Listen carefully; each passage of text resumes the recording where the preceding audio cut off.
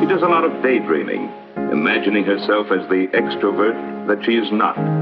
She goes over and over little events in her life, reliving her successes and suffering through her failures all over again. Cold as